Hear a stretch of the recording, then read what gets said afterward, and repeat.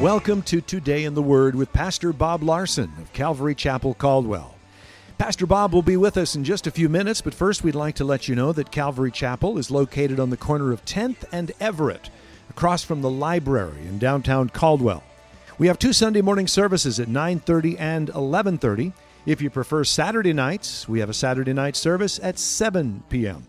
We also have a midweek service Wednesday night at 7 p.m. You can watch Today in the Word on Sunday mornings at 10 a.m. on ABC, Channel 6.1.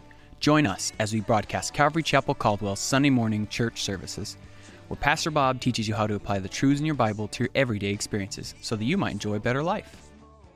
The opposite of edification is tear down. So when you're thinking about how do you know the difference between a sheep and a sheep builds up the church, a wolf tears down the church, right? In Proverbs 6:16, he said, "These 6 things the Lord hates, yes, 7 are an abomination to him, and one who sows discord among the brethren." In other words, God hates someone who comes into a church and sows discord. What is that? Well, it's when they're just, stirring up trouble, right? Instead of stirring up love and good works, they're stirring up trouble. One of the ways that wolves get in and cloak their envy is through constructive criticism, right? And so, not to say that we shouldn't improve, we should do that. And it's not always that way. It's not always, cloaking envy. But when people come in and like, "Oh, did you see how he did that? I can't believe he said that. Can you believe she did that? Oh, do you believe the way Susan's running VBS? I mean, all those kids getting saved. I mean, I can't believe it." Whatever. I mean, I don't know what people say, but, they just they just begin to cause trouble. Well, the Bible says envy and self-seeking, every evil thing is there. Now, most of us probably think it's no big deal to be envious or jealous, but obviously to God it is. Now, the key to overcoming envy is to find satisfaction in Jesus and not trying to find some position at work or at school or at church to make yourself, feel fulfilled, but just to draw close to the Lord. The Lord wants to give you a peace and a satisfaction that fills that void so you don't have to be envious, right? And James 4:8 says like this, "Draw near to God and he will draw near to you."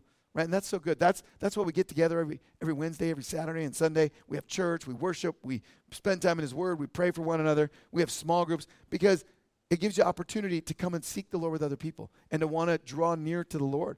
But then it's also important that you do it alone, at home. Read your Bible and pray and seek the Lord.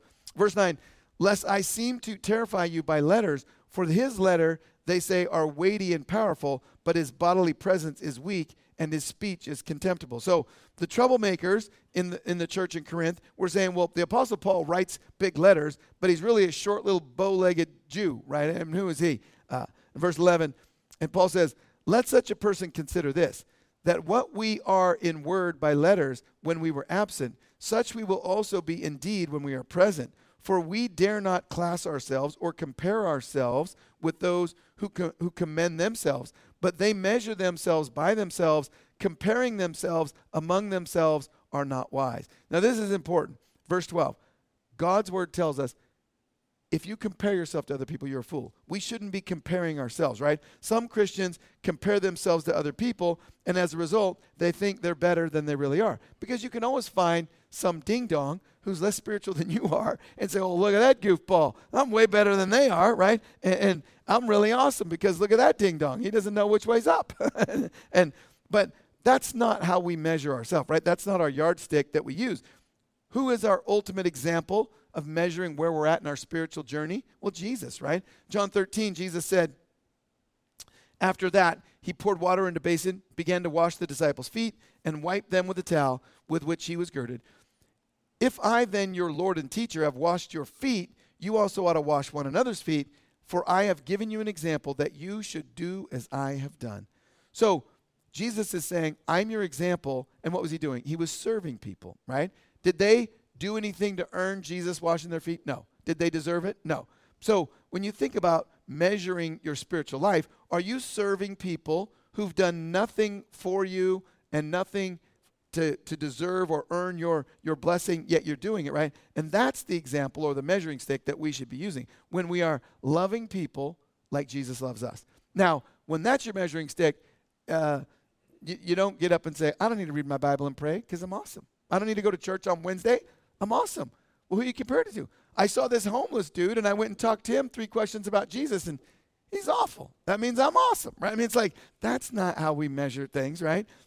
So God's word is like a mirror, and it helps us see the truth about ourselves. And I love this about the Bible. I mean, it's so awesome. You know, before you're a Christian, you have no clue of who you are or what you're doing or where you're going, why you're here.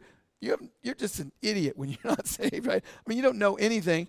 You just chasing the end of a rainbow. If I get this, I'll be happy. If I get that, I'll be happy. But the Bible is like a mirror that shows us the truth about ourselves. James 1:22 says, but be doers of the word and not hearers only, deceiving yourselves. For if anyone is a hearer of the word and not a doer, he is like a man observing his natural face in a mirror. And if anyone among you thinks he's religious and does not bridle his tongue, but deceives his own heart, this one's religion is useless, right? So when you look into the word of God, it really helps you to see who you really are, right? It helps you to see, am I, who God wants me to be? And what does God want me to be? And where am I in reality, right? So then you know what you need to pray about. Whether your issue is forgiveness or bitterness or anger or selfishness or greed or pride or selfishness, whatever it might be, then when you read God's word, he shows you, and I love that about the Bible. When I'm reading through the Bible and it comes to a section about forgiveness or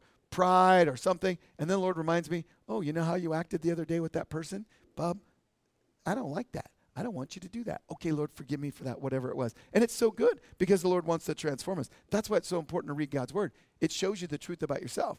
And he goes on in verse 13. We, however, will not boast beyond measure, but within the limits of the sphere which God appointed us, a sphere which especially includes you. So Paul's saying that, God has appointed me to come here. He started the church in Corinth, right? And he doesn't want any more power or influence than God appointed him and God gave him to have. So he's just saying that God picked me, God put me in this spot, and so it doesn't really matter what you people say about it. In Psalm 75, the Bible says, exaltation comes neither from the east nor from the west nor from the south, but God is the judge. He puts one down and exalts another. In other words, the Bible says God puts people in places, right? He lifts people up, he puts people down. And verse 14, Paul goes on and says, for we are not overextending ourselves as though our authority did not extend to you, for it was to you that we came with the gospel of Christ. So Paul's reminding them that God used him to come to Corinth when there were no churches, and he preached the gospel, and he started the church in Corinth, right? And as God's children, Paul's saying, God puts people into positions of authority, and we need to respect that. And I think, that's important because we live in a society that's now becoming more and more lawless. I mean, I talked to two people on Sunday who moved here from Portland this week, and they told me that the lawlessness is so bad there, someone got murdered in their front yard. And like, it just seems normal in Lawlessville, right? I asked them, why'd you move here? And they're like, do we have to say anymore? They didn't say that, but, right? I mean, just lawlessness is what's going, and that's why we live in Idaho. But the Bible says in Romans 13, let every soul be subject to the governing authorities, for there is no authority except from God. And the authorities that exist are appointed by God. Therefore, whoever resists the authority resists the ordinance of God. And those who resist will bring judgment on themselves. So, we realize that even Jesus himself submitted to authority, right? Remember when they said he needed to pay taxes? He didn't say, hey, look, I made the planet. I don't need to pay taxes. He could have said that, but he didn't say that, right? He said, hey, go get a fish. There'll be some money in there, right? But as followers of Christ, we don't want to be rebellious people who are rebellion to authority, to civil authority, church authority, your supervisor at work, whatever. And, Peter tells us there in 2 Peter 2:10, he said, when he was talking about, the mark of a carnal Christian, he says, and especially those who walk according to the flesh, again, a carnal, fleshly Christian, in the lust of uncleanness and despising authority, they are presumptuous and self-willed. So despising authority, not wanting to submit to authority, is part of the carnal flesh nature. Submitting to authority is the biblical truth that God wants for all of us. And remember, they wrote that back when the church was being persecuted by the Roman government, right? When God was telling us to keep ourselves in the place where he can bless us in Jude 1, he said, likewise, also these dreamers defile the flesh, rejecting authority, speaking evil of dignitaries. They are grumblers, complainers, walking according to their own lust. These are sensual persons who cause division. So rejecting authority goes along with being carnal, fleshly, a complainer, stirring up trouble. And so Paul says, That's not what God wants. Verse 15, not boasting of things beyond measure, that is, in other men's labors, but having hope, that is, your faith is increased, we shall be greatly enlarged by you in our sphere. So preach the gospel in the regions beyond you, to preach the gospel in the regions beyond you, and not to boast in another man's sphere of accomplishment. So Paul's saying to them, we came to Corinth where there was nobody preaching the gospel there, and we started the church there. And he's saying, look, you people come along where Paul had already preached and came in after he left. And so he's saying the question, why don't you go start a work where there's no one preaching the gospel, right? Paul didn't go to Jerusalem to start churches. Where did Paul go? He went out to the world where there was no one preaching the gospel. And so what Paul's saying is, hey, look, I'm not going to build on somebody else's work. I'm going to go out and preach the gospel where no one's preaching. And so even for me, when I moved to Caldwell, I remember thinking, well, I shouldn't move to Caldwell because there's already Calvary Boise, and people in Caldwell can drive to Boise. And then I was talking to Pastor Bob Caldwell at the time, who was the pastor at Calvary Boise. He said, no, there are people who live in Caldwell who think it's too far to drive from Caldwell to Boise. They want a church in their own town. There's no Calvary Chapel there. And so he encouraged me. He said, I'll pray for you, and I encourage you to go out there and do it. And I thought, okay, because, I didn't want to go somewhere where there was already somebody. That just seems so weird. That's what Paul's saying to these people. Why would someone go start a church right next door to another church and want to take the people out of their church and put them in that church, right? That's just carnal. That's not biblical. And so that's what Paul's saying to him. And then he goes on to say, verse 17, but he who glories, let him glory in the Lord, for not he who commends himself is approved, but whom the Lord commends. In other words, if you're going to glory in something, you're going to be prideful about something, be prideful that the Lord shows you, that you know him. And then he says, look, it's not what you think about yourself that matters, it's what God thinks about you. And how do you know what God thinks about you? Well, you just look in the mirror of the Bible. You look in God's word, and God helps us to see where we're at. So we're going to have to stop there because we're out of time. So let's pray. Lord, we thank you for your word. And Lord, we do pray that you help all of us to take these truths that we've read tonight. And Lord, that you would just cause them to go into our hearts and transform us. Lord, to do that work in us that we can't do for ourselves. And we're so thankful, Lord, that you love us. And Lord, you desire, Lord, to fill us with your spirit and your power, to have victory and to experience success in life. And so we thank you for your word. Thank you for this time tonight. In Jesus' name, amen. Thank you for joining us for Today in the Word. We'd like to share with you a couple of things that are going on here at Calvary Chapel. Calvary Chapel Caldwell would like to invite you to our Community Christmas Eve services on Sunday, December 24th at 5 p.m. and 7 p.m. This is a great way to celebrate the birth of Christ. Festivities will include the singing of Christmas carols with a contemporary feel and a message from Pastor Bob Larson. For more information, visit us at our website at calvarycaldwell.com, like us on Facebook, and may the Lord bless you. Calvary Chapel Caldwell would like to invite you to our Saturday night service at 7 p.m. This is an alternative for those who cannot make it to our Sunday morning services. Like us on Facebook at Calvary Chapel Caldwell, or check out our website at calvarycaldwell.com.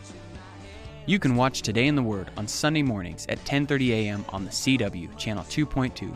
Join us as we broadcast Calvary Chapel Caldwell's Sunday morning church services, where Pastor Bob teaches you how to apply the truths in your Bible to your everyday experiences, so that you might enjoy a better life.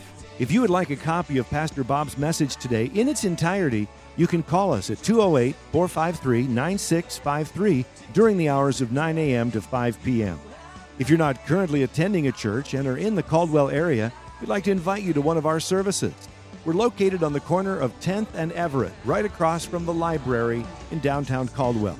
You can also visit us on the web at calvarycaldwell.com. If Today in the Word is ministered to you and you would like to support this radio outreach ministry, we encourage you to pray for us.